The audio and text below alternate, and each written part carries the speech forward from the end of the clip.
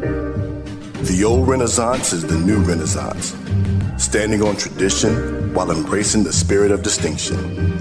This is the Harlem Brewing Company. Uniquely crafted beer brewed to deliver a taste, a sound, and a feeling that can only be described in one way, Harlem style. So come and take a trip on the A Train with our Harlem Sugar Hill Golden Ale and our Harlem Renaissance Wit Beer, the neighborhood original. Sponsored by Harlem Beer Distributing North Carolina. For more information, log on to their website at harlembeernc.com. You've got it locked to the HBCU Football Daily Podcast for today, Friday. I'm Donald Ware. It's Friday!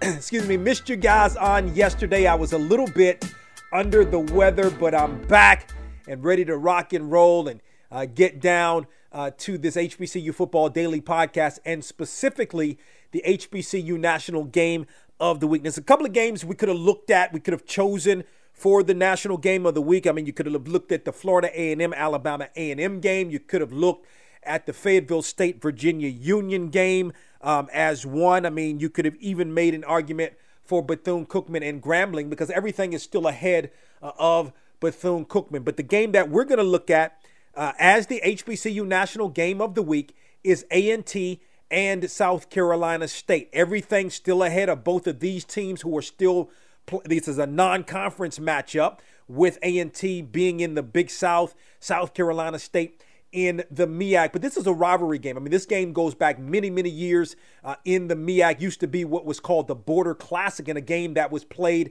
in Charlotte at Bank of America Stadium, home of the Carolina Panthers. So, I mean, A&T has won the last 6 games in the series. The Aggies are not playing good football, not playing great football right now. I mean, you look at the loss in the last game to Duke, much better second half by A&T, losing in that game, was it 49-20, something like that, playing better in the second half, but it just wasn't enough. From an offensive perspective, A&T has not settled on a quarterback. I mean, you have a situation where you, in fact, have potentially 3 quarterbacks for North Carolina A&T. What I would say, however, is the constant for that Aggie offense is Bashaw Tootin, the running back. He's been absolutely tremendous. He had 129 yards rushing against Duke. You go back a couple of weeks ago, he had 127 yards rushing against North Dakota State, the number 1 team in FCS. So he's really gotten it done on the ground. He's been the constant. And he's got well over 300 yards rushing on the season through 3 games. But that's A&T from an offensive perspective. I think you've got a couple of young quarterbacks. Eli Brickhandler took the majority of the snaps last week because Zach Yeager was injured the week before. The question will be, will Zach Yeager come back? Will he be ready to go? Because more than likely he would be the starter. And when you look at Jalen Fowler, who's the incumbent quarterback, he started last year. They need to really settle. I think the Aggies really need to kind of settle on a quarterback.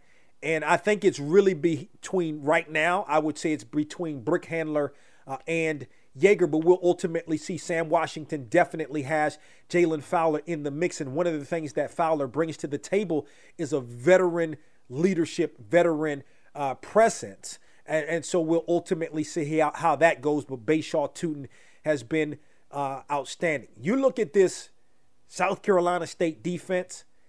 I mean, this is a South Carolina State defense that is really, really good. You've got 2 ends in Jablonski Green and Patrick Godbolt, right? You've got a linebacker in B.J. Davis who is absolutely phenomenal, okay?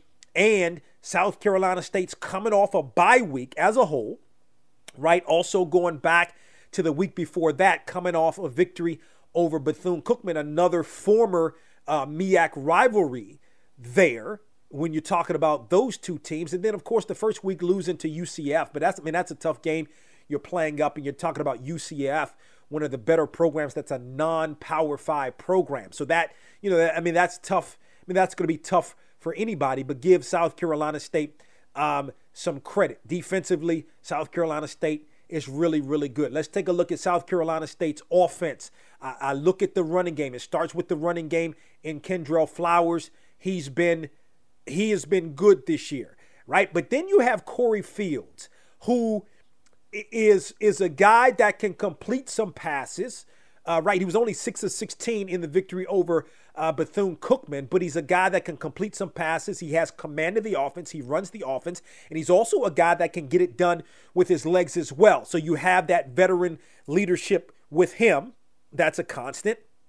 He has good wide receivers, including Shaquan Davis, one of the best in the country. He's a big body guy. We saw what he did against Jackson State in the Celebration Bowl last year. And then you're looking at that South Carolina State offensive line, which is really, really solid. You compare that to the A&T defense, and the A&T defense has been exploited this year. I mean, it's a tough task going up against North Dakota State. It's a tough task, obviously, going up against Duke. Even the North Carolina Central game, A&T to some degree got exploited, especially over the middle in short passes, dumping it out to the running back. We'll see if that happens with Kendrell Flowers, if he catches the ball out of the backfield. But I'll tell you what, you've got Jacob Roberts, a linebacker, all Big South linebacker coming into the season. You've got an inside linebacker in Tyquan King, who has been really, really good.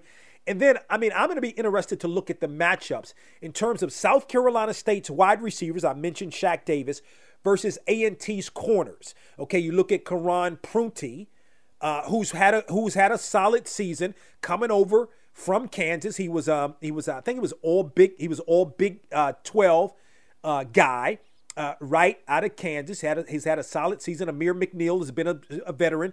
He's on the other side, but A&T has given up some big plays this year. And one of the things that's been a constant for A&T that hasn't been so much of the case this year has been the running game. In other words, teams have been able to run on A&T. You even go back to last year. The young man escapes me, but the leading rusher for Duke, well, he rushed for 3 touchdowns when A&T and Duke played, but he only rushed for like 20 some yards. So, teams have run against A&T this year, which has generally not happened. The pass defense from a numbers perspective for A&T have been better. Now, whether it's really been better in terms of on the field play, I would say so. Certainly from a numbers perspective, it's been better. But A&T's got to be able to, from a defensive perspective, they got to be able to put some pressure on Corey Fields. He's had some success. You go back to the game last year that was played in Orangeburg. Kendrell Flowers ran wild on A&T, ran for something like 150 some yards or something like that. So A&T's going to have to try to figure out how to shut down that running game, how to be able to stop Corey Fields and Kendrell Flowers. Again, Corey Fields can use his legs as well. I don't know that he's had a lot of success, meaning Fields, in terms of completing a lot of passes against A&T, but he's been able to command the offense, and he's done some really good things. This has been a close. A lot of the games have been close. Even last year's game in 21 was close. Some miscues on the part of South Carolina State, a fake field goal last year, I think, in essence, in my mind, cost South Carolina State the game last year. You go back to 2015, a fake punt, right? South Carolina State had that game in the bag. A&T, the run that A&T went on may not have happened had South Carolina State beaten A&T in 2015. So this is a great rivalry. We'll ultimately see how it plays out. In terms of a prediction, I've got to recuse myself from a prediction for a couple of reasons. I'm going to be calling the game on ESPN Plus, the A&T and South Carolina State game, so I invite you to kind of watch that. So I'm going to recuse myself in terms of a prediction in this game. I mean, what I would say is a win or loss really, but for either team, I mean, if you're A&T, you don't want to go to 0-4. So you want to win this game, right? But even if A&T loses the game and is 0-4, everything is still ahead of A&T because conference play begins on the following Saturday. Same thing or similar for South Carolina State. Would go to 1-3, still has at least, I think, I think 2 more non-conference games before MEAC play begins. So you're not losing a whole lot in terms of conference play for either team. That's going to wrap it up for today's HBCU Football Daily Podcast. Enjoy the game where you are this weekend. On the weekend edition of Box to Row, we're going to be talking with Hampton head football coach Robert Prunty, North Carolina Central head football coach Trey Oliver. Both of those teams off to 3-0 starts. North Carolina Central, as a matter of fact, ranked number 25 in the FCS poll as well. And we're going to talk to former Box to Row All-American punter from Arkansas Pine Bluff, Jamie Gillen, who is now the punter for the New York Giants.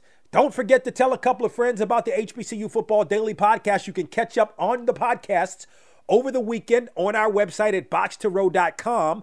You can also listen to the podcast at iHeartMedia.com and wherever you get your podcasts. Also, remember, you can watch the podcasts on the Box to Row YouTube page.